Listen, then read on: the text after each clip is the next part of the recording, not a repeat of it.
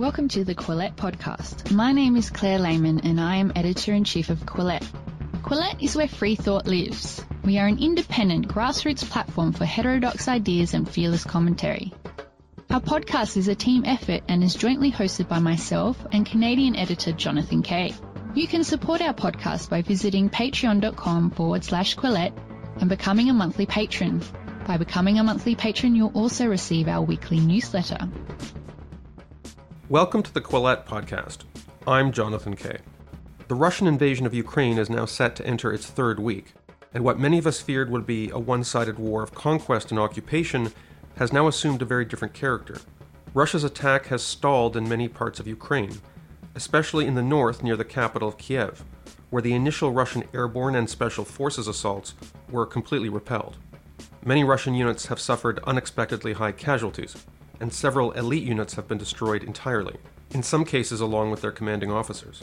There are obviously many facets to this conflict, but in today's episode, featuring Royal Military College of Canada Professor Sean Maloney, we're going to focus closely on the issue of military tactics, what the Ukrainians are doing right, where the Russian attack faltered, and what steps Vladimir Putin's forces might still take to keep their attack going, including the terrifying possibility of Russian howitzers firing nuclear-charged ammunition. Professor Maloney is an expert on not only conventional forms of warfare in all modern theaters, but also the history of the Cold War and nuclear strategy in particular. He spoke to me on Tuesday afternoon. And one final introductory note for listeners, because so much of our conversation is based around the geography of Ukraine, I've put up an annotated map on the episode page at the Quillette website, which you can find by visiting quillette.com and looking for podcast number 183, which should be right up near the top of the main page, assuming this is still March 2022. On that map, I've marked all of the cities and battle locations that Professor Maloney cites in our discussion. As a layperson, my sense was that the Russian plan was a sort of shock and awe strategy, and that within a couple of days they'd take over the major cities and there wouldn't be that much fighting. Is that your sense of what the Russians thought would happen? What they thought they would do is they would build up an iron ring, and there was an initial build-up period last April, May to position themselves to do this. And then in the fall, they started ramping that up. Again, we're dealing with the Russians, so they're dealing with, a lot of people use the term hybrid warfare, but really we're dealing with gray zone warfare. We're trying to convince a target to do what you want through a variety of threats and mechanisms. So you see that build-up in the fall connected to a lot of diplomacy, cyber, economic threats, okay? So the military is a component of what we would call hybrid methodology. So you see this build-up that takes place throughout the fall, and when that didn't work, they built it up even more, and they started exercising nuclear forces to demonstrate how serious it was. So there was substantial maneuvers on this take place in December initially, and so when that didn't work, they round up with a problem with Kazakhstan. So they had to turn around and deal with Kazakhstan, which slowed them down a bit and changed their schedule a bit. Once they dealt with that, then they reinforced into Belarus. Now, what that did is it gives them more frontage to deal with, and they thought, of course, Ukraine would cave in, and they start ramping up economic and cyber and attacks against utilities, that kind of thing. Lots of diplomacy, lots of threats. And then, of course, they're gauging how the West is going to respond to this. And so ultimately, when none of that worked, the next plan, again, because they've really misunderstand the Ukrainians. Sorry, when you say when none of that worked to do what? The Russians, they basically want to replace the government with a puppet government and then run the country their way. Turn Ukraine into a sort of Belarus. Yeah, more or less. But the actual plan, as it's been uncovered, is to break Ukraine up into about 6 different small countries. Sorry, where? I missed the reporting on this plan. Where was this plan reported? Ukrainian Special Services raided one of these cells in Ivano-Frankivsk and uncovered that aspect of the plan. Anyway, so what winds up happening is none of this is working. So they brought in a lot of forces. They thought they would do a coup de main on Kiev and basically just be invited in. And so that coup de main was going to consist of basically assassinate or get rid of the government and then move special forces and that sort of thing into the capital, generate disruption, grab key positions, land an air mobile force on an airfield near Kiev, and then fly troops in and basically drive downtown and then occupy the place and say the government's changed and go ahead implementing their plan. It's actually, they've done this before with Afghanistan in 79. It's actually remarkably like it in some ways. But then that's where this all goes wrong. The Ukrainian special services are quite aware of the teams that are coming into the city, and they're neutralizing them. Some of them are dressed as Ukrainian troops. The big fight for Hostomel airfield really throws everything off. So the disruption of that operation onto the airfield throws everything off. And so they try to reinforce that. And so those guys keep getting whacked. They try to drop another airborne element in behind Kiev, sort of the southwest, and it completely fails as well. Now, normally when you drop airborne forces in, you send a ground force in to link up with them, and then you hold that ground and move forward. Well, the force coming down out of Belarus, of course, runs into problems. They run into an obstacle plan, a very sophisticated one that the Ukrainians were prepared for, including flooding certain areas, and then all sorts of armed resistance. And so that force that was supposed to come out of Belarus, relieve the airfield, and then move right into the city and follow on to assert control of the city, that's all been stalled out. When people talk about the so-called convoy, that's what I'm talking about there. Now, that's changed in the past 24, 48 hours a bit. So the whole plan here was you basically, you get the capital, and you can basically order the country to surrender, install your puppet government, and then break the country up, and then no more Ukraine. The convoy thing is kind of this very strange subplot, because there's all these reports that something like 60 kilometers long. Was that part of an original plan, as you said, to use conventional land forces to support a kind of bridgehead that was created by airborne troops? Yeah, that's designed to get down there, relieve the airport, and then press on. Once the airborne forces are flowing in after the air assault on the airport, then they move into the capital to back up the special teams that are in the capital. And then the armored and mech guys come in. You basically have a massive show of force that you're in control of the capital. What was coming down through Chernobyl and all that, it runs into an obstacle plan, and it can't maneuver. It's not really a convoy. It's what we call march column. But they're constrained by the terrain. I've driven around up there. Like, Ukrainian highways are not like ours. Okay? So you've got like a 2-lane highway, flooded ground on part of it. You've got woods, old-growth forest up there. And you're coming out of the Chernobyl exclusion zone as well. Now, at the same time, it starts getting hit with UAV strikes and Su-24 fencer strikes. And then on top of that, they probably have special operations forces wandering around the woods, blowing things up and killing the right people. So there's a whole bunch of activity that went on to slow this up and interfere with it. How many of those vehicles are still operational? I don't know. I don't see them driving around anywhere else, do you? Because there's been all these scattered reports that either, I've heard everything, maintenance issues, blown tires, deserting soldiers, deliberately putting holes in gas tanks so they wouldn't have to go to the front, plus some of them just getting blown up and blocking the road. Yeah, it'll be all that. If Putin called off the war tomorrow, which I guess he won't, but if he did, would they even be able to evacuate this convoy? I don't know. There are other forces operating west of there. People just see the vehicles on the road because you can't see under the trees from the air, right? So what's happened is that there are mechanized forces that have pushed to the west, and there's fights going on back and forth over the Hostomel, Bucha, Irpin area. That's gone back and forth at least 3 times. And what they're trying to do is they're trying to break out and gain room to maneuver. And the Ukrainians have been fighting tenaciously to keep that as contained as possible, so that if you keep them concentrated and you hit them with air power, it's easier to kill them.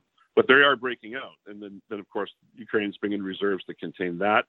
And at this point, as far as we can tell, only reconnaissance troops have gotten into the outskirts of Kiev on occasion. That as far as I know, they were unable to get into the city proper. They got into one of the northern suburbs, and then they pulled back out of there because they probably couldn't sustain it.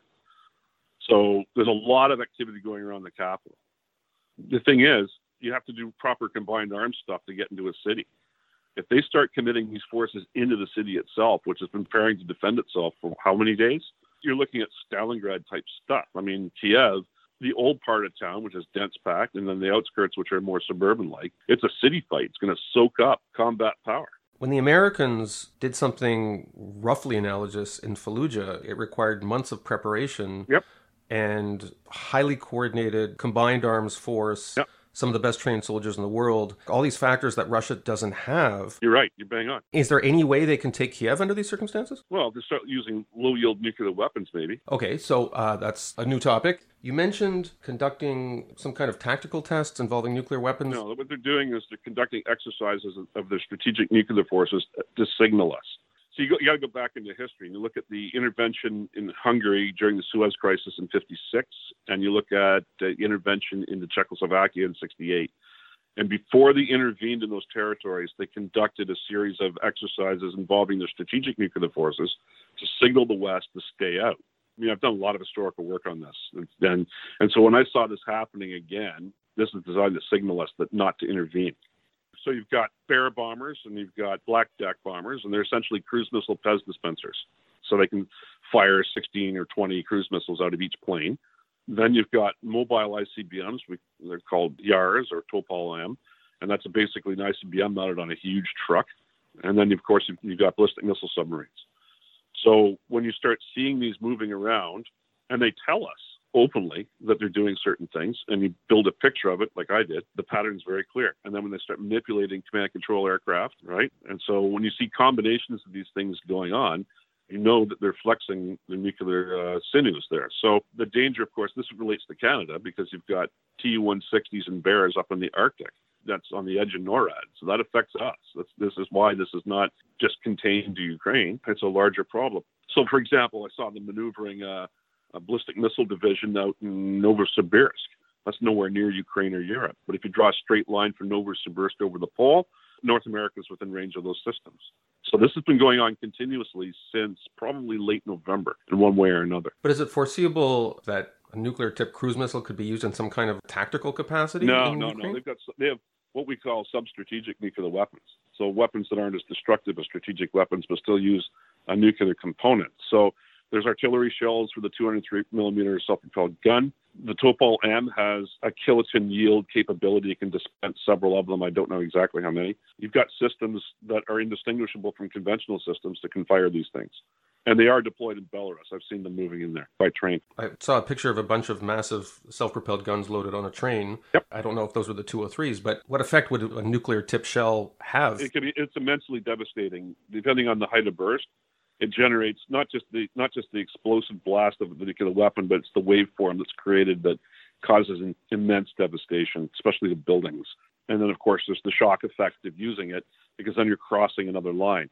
And see, he's already crossed several lines by invading, like doing the build-up, invading Ukraine, and then exercising his nuclear forces already. So this would be sort of technically the next line that he might cross. Maybe he goes chemical. The systems can fire chemical weapons as well.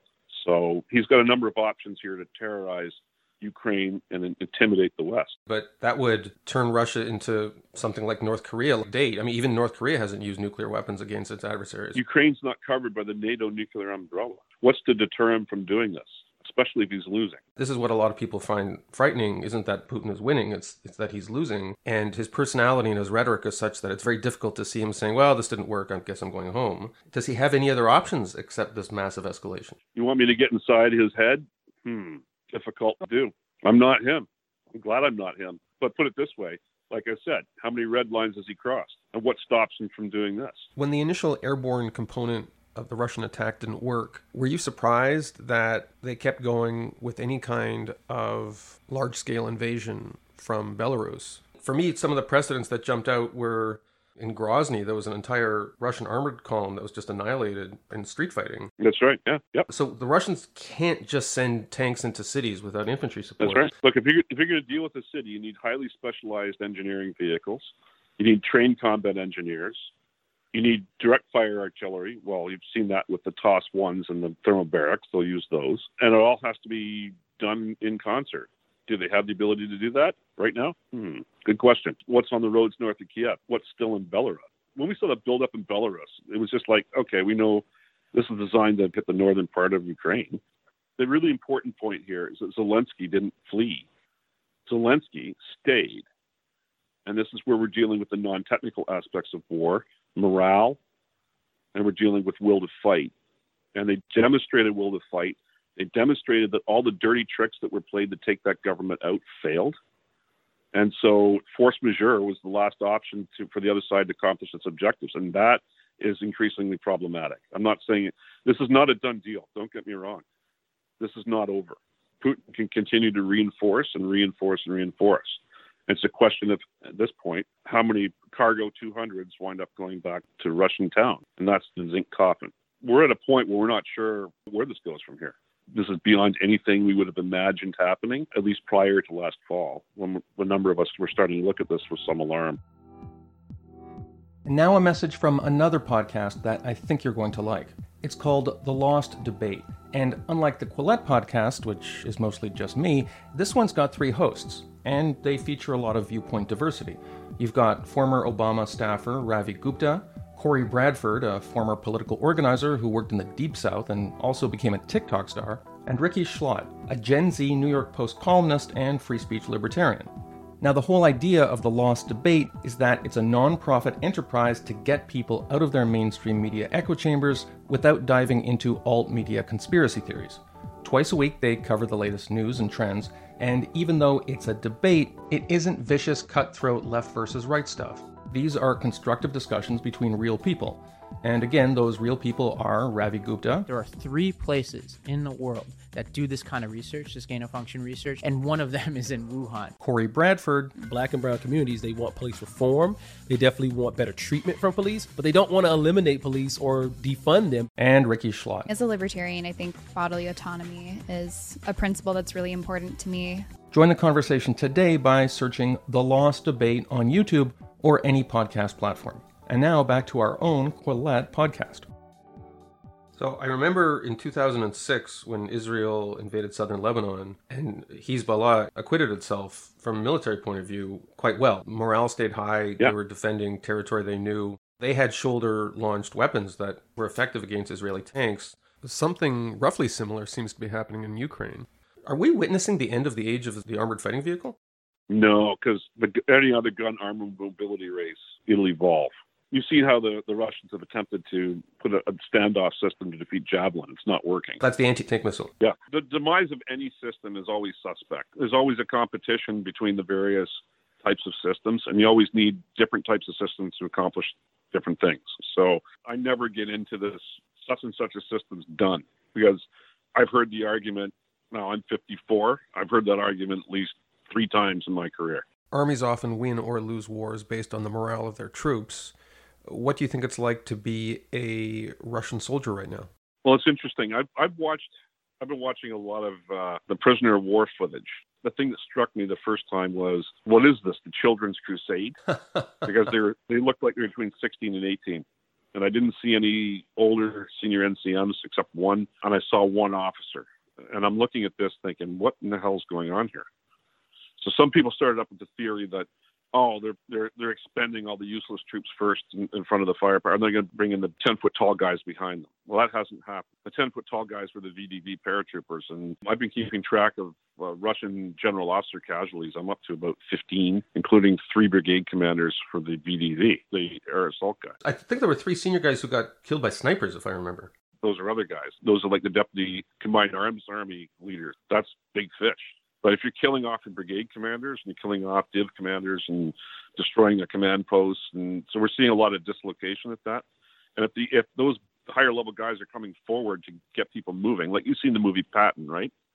Remember that scene where Patton shows up at a traffic jam and starts using his force of personality to unjam the convoy? And that's probably how some of these guys have been off. They've moved forward to try and lead from the front. But there's some Ukrainian sniper who has the fire discipline to wait for a guy with a lot of stripes on his shoulder before he shoots? Oh, yeah. But one of them was in a helicopter that was taken down. Oh, my God. They probably saw him get on, waited for the chopper to take off, and shot it down. And then on top of that, you got the Oman and the Rosguardia, the occupation force, the NKVD equivalent. And those guys have been getting whacked. Like they sent a Oman special forces unit called Sobar into Kiev in the first time that they tried to get in there. That whole unit was wiped out along with its colonel. When you say wiped out, you mean either killed or captured? Oh, it killed them all. I suspect that was the snatch team for Zelensky, but I don't know for sure. They ambushed it and killed everybody in it before they could get anywhere near it. Those are the guys who are ethnic Chechens? No, that's a whole different organization. Those guys were flown in specifically to terrorize the Ukrainians, because of the fearsome reputation of Chechens, right? Well, those guys, they're driven or flown into Hostomel. The minute they leave the gates, the convoy's ambushed and their general was killed. So they've been moved somewhere else. And the propaganda makes it look like they're doing this fighting, but they're up on the flank somewhere and wandering around the woods, from what I can tell. It sounds like some of the best troops Russia has have either been killed or neutralized in some way, or are having supply issues. Yes. Well, we talked about the northern part of Ukraine. In the southern part of Ukraine, the Russians have had success. Yep. They took at least one strategically important city. Called Kherson. And there was fighting back and forth at Kherson for several days before they got into the city, which is surprising. The bridge that connects Kherson with Crimea, I expected that to have been blown up earlier on, but it wasn't. And there was a lot of seesaw fighting in there.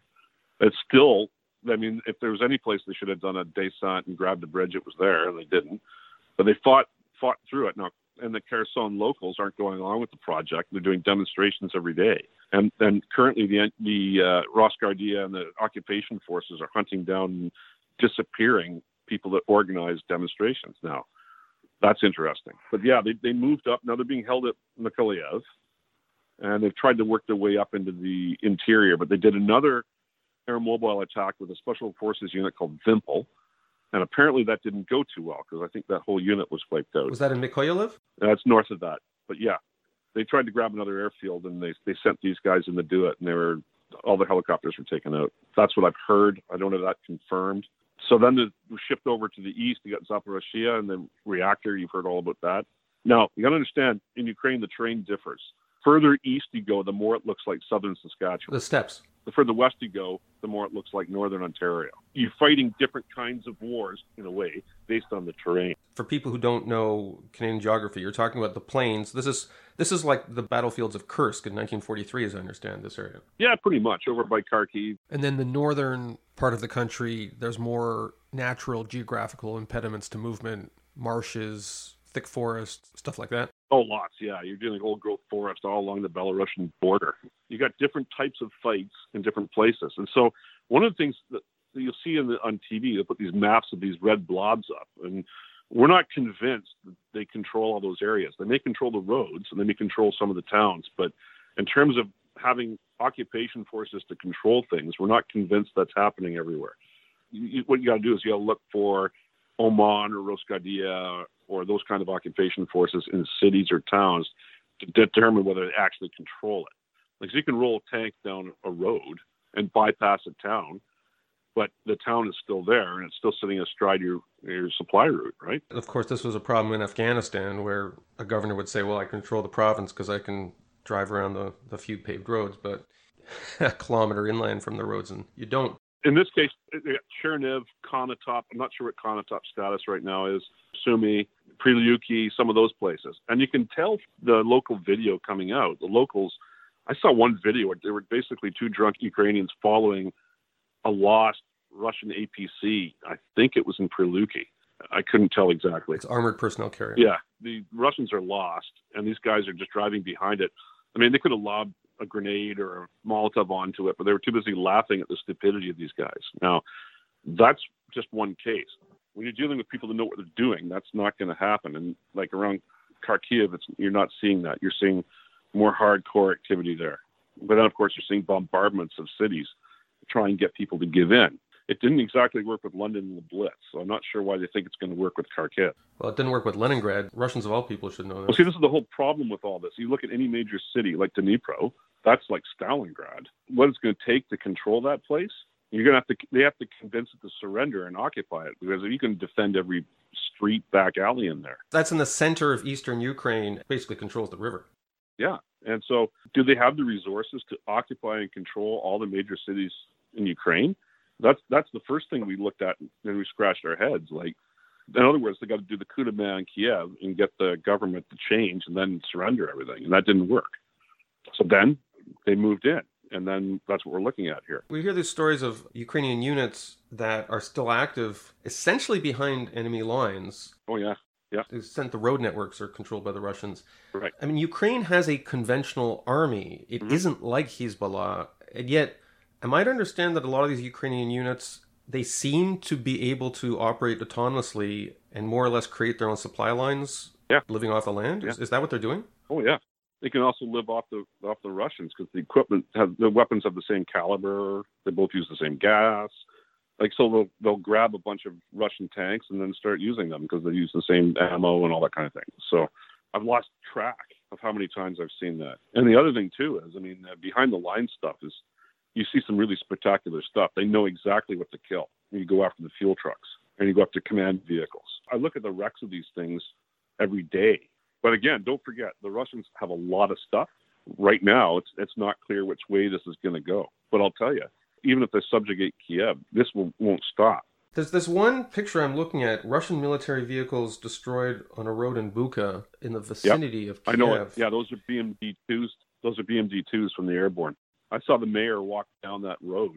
I think I counted 12 wrecks. But this looks like Grozny. You'd think the Russians would have learned from Grozny. That's 25 years. That's 25 years. But a lot of the commanders presumably were... No, I don't think so. Look at the age of people. Your junior officers are only in their 20s. They were probably born at the time of Grozny. One thing that's also surprising, because every time you read a history of Napoleon's campaign in Russia or World War I or certainly Operation Barbarossa, you hear about the terrain itself is a weapon for the defender. My understanding is that the Russians have just completely got bogged down in the marshland in northern Ukraine. How is this something that the Russians didn't expect? This is mystifying pretty much all of us, but it speaks to problems in military education. And that's something I know about since I'm a military educator at RMC.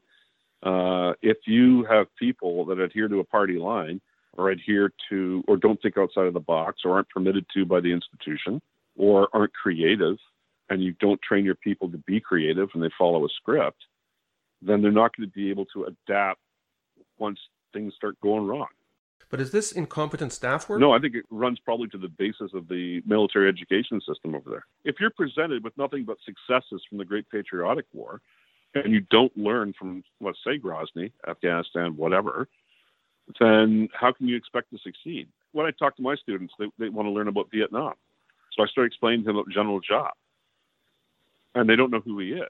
I said, well, he's the one that beat the Americans. Don't you want to know how to win, or do you want to know how to lose? Does it surprise you that Ukrainian units, not only have they been effective in defense, you also hear all these stories that they're maintaining coherence, engaging in offensive operations against the Russians? Does that surprise you? No, not at all. You live near Toronto, right? Yeah. If Canada was invaded and somebody tried to occupy Toronto, what would you do? I'd probably run away, but my neighbors would fight. But the thing is, I'm thinking of Iraq. When the Americans came, they were on Iraqi turf, but you had entire Iraqi divisions that just ran away.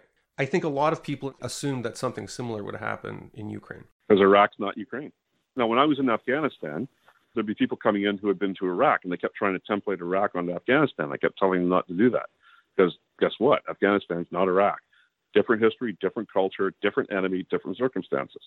If you know Ukrainians, they've had an independent country for 30 years after being subjugated by the Russians under communism, going back to the last time they were independent, which was 1919, and they were invaded by the communists. They've dealt with the Holodomor in the 1930s. The Great Famine created by Stalin. Yeah. And once the Cold War was over, we could talk about all that nasty stuff that went on under Stalinism and the communists. And before, that was a complete blank file. Nobody knew anything because there had been so much suppression of history. And then, so you have a national pride there of something that they had built on their own for 30 years without being dominated by Moscow. And they've pulled it off. And so they're a democratic country. It's imperfect, as ours is, but you're dealing with people that this is who they are. This is where they live. This is the way they want to live. They don't want to be controlled by other people. And I've run into a number of people in Canada who think in terms of spheres of influence and buffer zones and all these abstract poli-sci bullshit ideas. Oh, well, Ukrainians should be neutral because then there won't be any war. Well, you got 44 million people there that don't want to be subjugated. So what's more important? Some academic saying that 44 million Ukrainians need to be a buffer zone to assuage Moscow? That's what we're dealing with here. Dr. Sean Maloney is a professor of history at the Royal Military College here in Canada and served as the historical advisor to the Chief of the Land Staff during the war in Afghanistan. Thank you so much for being on the Quillette podcast. Fantastic. We should do this more often. If you would like to support Quillette, please consider becoming a patron. Head to our Patreon page. That's patreon.com/Quillette. If you haven't already, follow us on social media. We're on Twitter, Facebook, and Instagram. Do you like what you're hearing? Perhaps you would like to read more about the issues in today's discussion.